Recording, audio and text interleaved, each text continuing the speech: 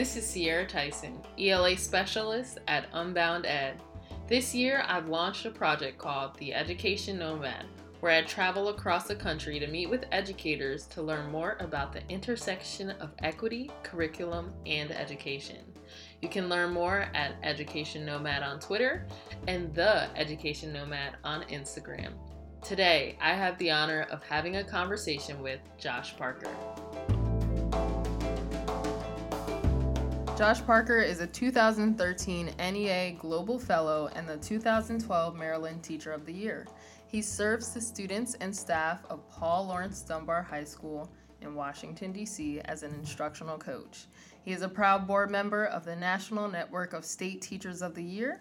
And to connect with Josh on Twitter, follow him at MDTOY2012. So we have Josh here. Welcome to the podcast. I'm glad to be here with The Education Nomad. Yes, it's a pleasure to have you here. I've known you for about a year now, Yes. And I was so lucky to be able to come into your sessions this week at Standards Institute. So tell our listeners about your path to becoming an educator. So my path to becoming an educator almost didn't happen. And so when I was a child, my idol, if you will, was Kobe Bryant. I mean, outside of Michael Jordan, of course. And I was like, you know what? That's what I want to do.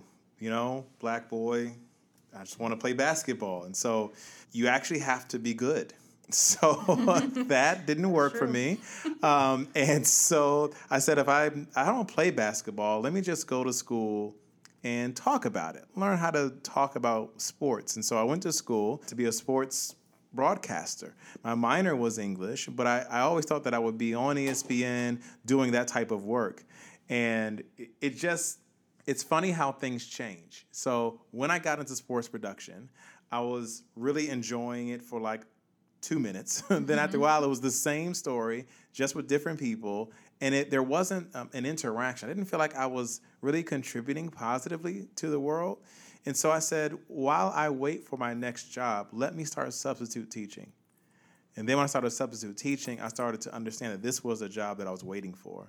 So I went back to school, got my education while teaching, and my path was that way. I guess you could say it started when I substitute taught, but the seeds of it were planted in 10th grade in Miss Dew, her class. She was my English teacher in high school, and she basically helped me to fall in love with the Harlem Renaissance and English, and that was a seed that was just watered. And then when I made that decision to substitute teach, I just made that move. You said a little bit about contributing to the world and watering those seeds, and that's exactly what we do here at Standards Institute, right? Absolutely. So as a facilitator, can you describe some of the aha moments that you've witnessed teachers experience? I think some aha moments are that you don't have to divorce the standards from equity. The conversation can happen at the same time. The aha moment is that it's opening up the box of what people can do again. I feel like sometimes in education, whether you're a first-year teacher or a 10-year teacher or whatever sometimes the box of possibilities is closed. So this institute helps open that back up again. And you go back and say, okay, this is what I really wanted to get into the profession to do.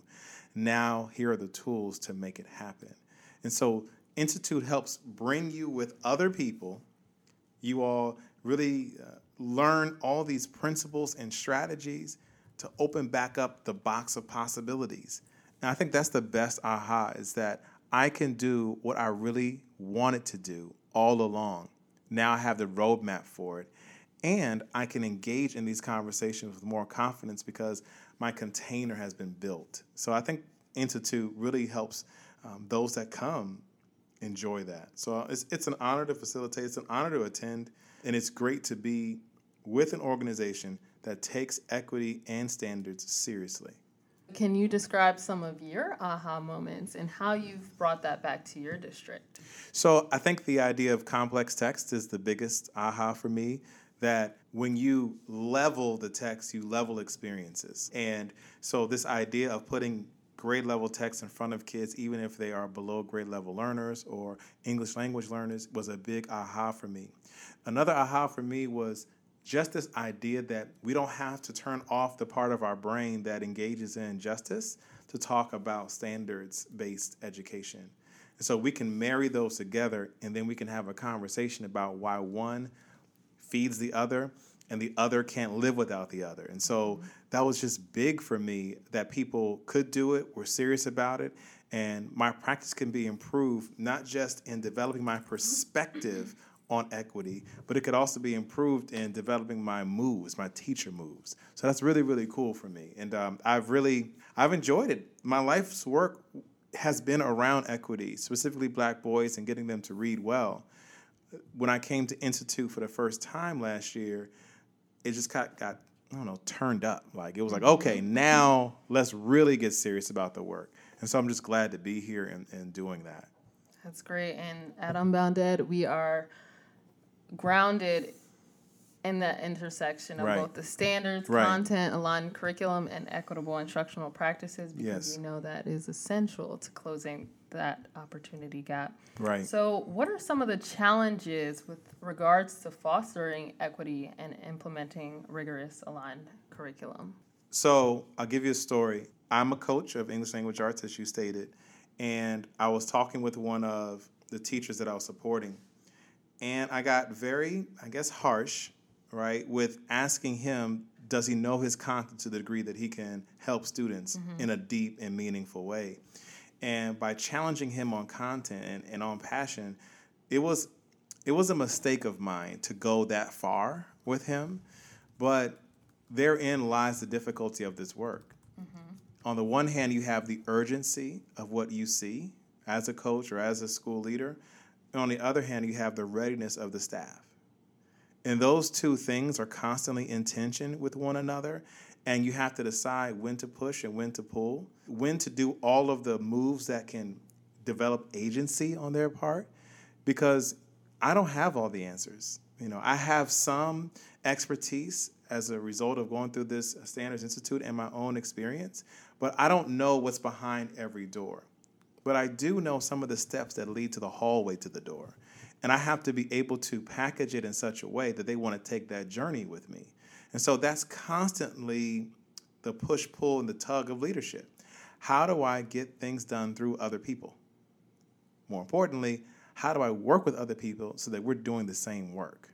And so that is, I think, the challenge in implementing the learning from Institute is, how do I get people that aren't necessarily ready for the change to make that change?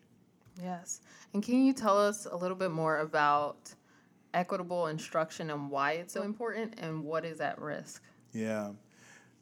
I think equitable instruction, I always think about The End of Average is a book by, I think, Todd Rose.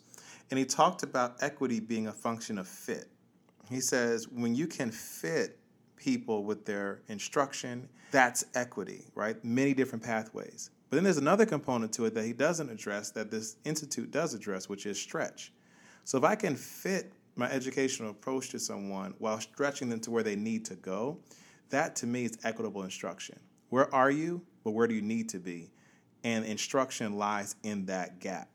And equitable instruction is something that does not foreclose the opportunity to learn to all of the students that are in front of you, specifically Black and brown kids. So equitable instruction are for the traditionally underserved, but they're also for those that have been served but could be better served with the diversity. So that's a really key point.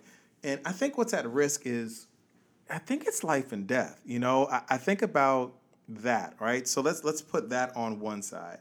But on the way to that either terminal or eternal type perspective, there's the everyday quality of life that gets leveled and decreased because people are suffering from non-equitable instruction. I'll give you an example. I have some good friends that they read well and they write like very dense texts and things like that. And just the exchanges that we can have and the conversations that we can engage in are just, they're so rich and so fulfilling that I know that if we didn't receive that type of instruction, it would have really narrowed our type of experiences together. And so I look at when I read a book and how I can notice all the different colors in a book that the words paint. Like, that's a quality of life issue. And I think that's the outgrowth of equitable instruction, is an improved quality of life. Like, before we get to the end, life or death, what's the journey look like? And I think the journey is narrow, it's technicolor, it's monochromatic if there isn't equitable instruction that increases the capacity and agency for kids to understand complex things in a complex world. And so that, I think, is the risk. If we don't engage in this instruction on a daily basis, on a yearly basis, on a monthly basis, weekly basis, every single minute that passes is a decreased quality of life factor on behalf of kids. Because kids don't have 2 or 3 times to get it right. They have the one time they're in front of you, whatever the year is. I put, in one of my meetings recently, I put the number 8,000 on the board. I just asked them what that related to. And they didn't know.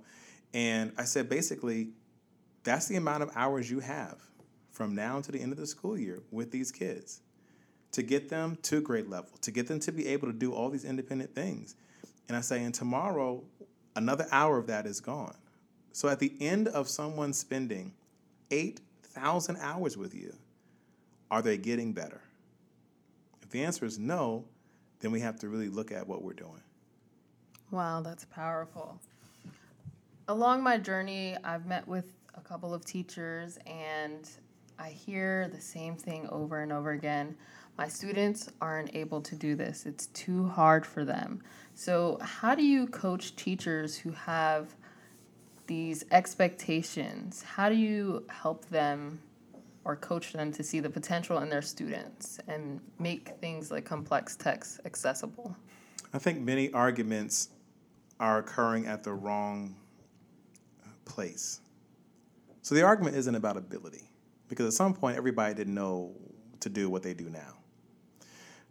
I think the conversation has to be shifted around what is necessary and then what is possible, right? So what is necessary to put the conditions that are important around a kid so that they can learn every day? Like, what's necessary? Let's think about the standards. Let's think about the grade level standards and also the skills. What is necessary for me to do as a teacher to prepare in the right way? Like, what is necessary first? Once we fit what's necessary in the box, then we can talk about what's possible beyond that. And when you think about necessary then possible, you think about necessary being a function of where is the kid now and where do they need to be. And so I think when you're coaching someone, I don't think you want to accept the premise or get into a situation where are kids able or are they not. It's really not about ability. It's more about process, environment, and time, right? So if the right processes are the right learning processes are in place, if the environment is conducive to making errors and getting corrections on the spot or in getting feedback consistently that can improve their practice, enough reps of that over time will increase their ability. And so I think we need to stop thinking about ability and we need to think about process, environment, and time. Even more than that, we should be engaging in whether or not they even want to try. And so I had a good friend who said it's not about ability, it's about attitude and motivation. And so I think if we understand that our role is to be so passionate about our content, so passionate about kids' future, that they have no choice but to listen and do because they're so into what we're talking about, then I think we'll cover ability on the way, right? So I think it's really important to think about motivation, but also that PET, right? What's the processes? What's the environment, and what's the time quotient? And I think that's a way in which I help change the premise of the conversation into something that I think teachers can then do. So for teachers and leaders that are looking to learn about how to reach these higher standards, what advice would you give them? How should they spend their time? I think first, let's understand the context that our kids are in. I mean, every story about standards starts with students. So what is the story of your students? Where do they come from? What is it that they encounter on a daily basis? What are their struggles? What culture do they hold themselves allegiance to? What cultures? I think you start there. Then you go into your standards and think, you have to become knowledgeable about the standards. Like, do you know what standards-based instruction looks like? Not what it sounds like, not what it could be, but what does it actually look like? What are the processes that are happening repeatedly in a standards-based classroom? Then, wherever the gap is with the teachers between student stories in standard-based instruction, that's where you direct a lot of your training to. And so I think, again, it starts with knowledge, and then it continues with observation and gets better through training. Okay. So how have these teaching practices helped move the teachers at your school? It's caused them to be more reflective about what they put in front of kids. One of the things that we really preach at my school is kids should be starting in text, persisting through text, and then writing from text. And so that means that the do now, which is a warm-up, is text-based. It's not, what did you do over the summer? How was your weekend? Right? It's, what is your reaction to the text that you just read? What decisions can you make? What inferences can you draw from this text? Then, what is this text doing? Like, what's the craft? What's the structure in the text? And then finally, what can you pull out of the text to support original opinions? And so I think that has moved them to really invest in text being the basis for the conversation. When before, a lot of my teachers would focus the conversation on what kids think, what their opinions are, divorced from text. I think the next evolution of our work together is to continue to challenge them with texts that are rigorous, the kids, and also to support this, what I call an assessment loop, which is, here's your evidence of what you know with this standard. Now here's feedback for where you need to be, where the gaps are, and then here's a chance to reapply that practice. Not easy, happening in a class of 25, 30 kids. But that assessment loop is critical because if a kid never gets feedback and then gets a chance to revise and practice that feedback, how can they ever develop the skills to get better? Before we close out, are there any final thoughts or words for our listeners? I don't know how you are listening to this podcast, whether it's you're on a treadmill or jogging or playing ball or in the car. But I want you to fast forward 50 years from this moment. We don't know what this technology is going to be. We don't know what the world is going to look like. But do we really want to continue to have this conversation that you're hearing now? Do we really want to continue to grapple with this idea that we're creating a permanent underclass through underservice with education? What a commentary on our courage and our commitment to children if everything else changes but the outcomes. And so I'd like to challenge you, wherever you're listening, to commit yourself to the work from wherever you are. Wherever you are, you can always help a child. You can always sponsor a child. You can volunteer your time, your energy in a school. Do something so that when we're gone and you're no longer listening to me or me to you, that different conversations are happening. You know, it's not about helping a child get better anymore that's black and brown, but how can black and brown kids create their own schools? We have to change the trajectory of our conversation. And in that change, it's a commentary about what we really believe about children. Thank you. Thank you again, Josh. It's been a pleasure talking with you, and I can't wait to see you again at the Next Standards Institute. Likewise. Thank you for your time. I appreciate it. Thank you. Until next time.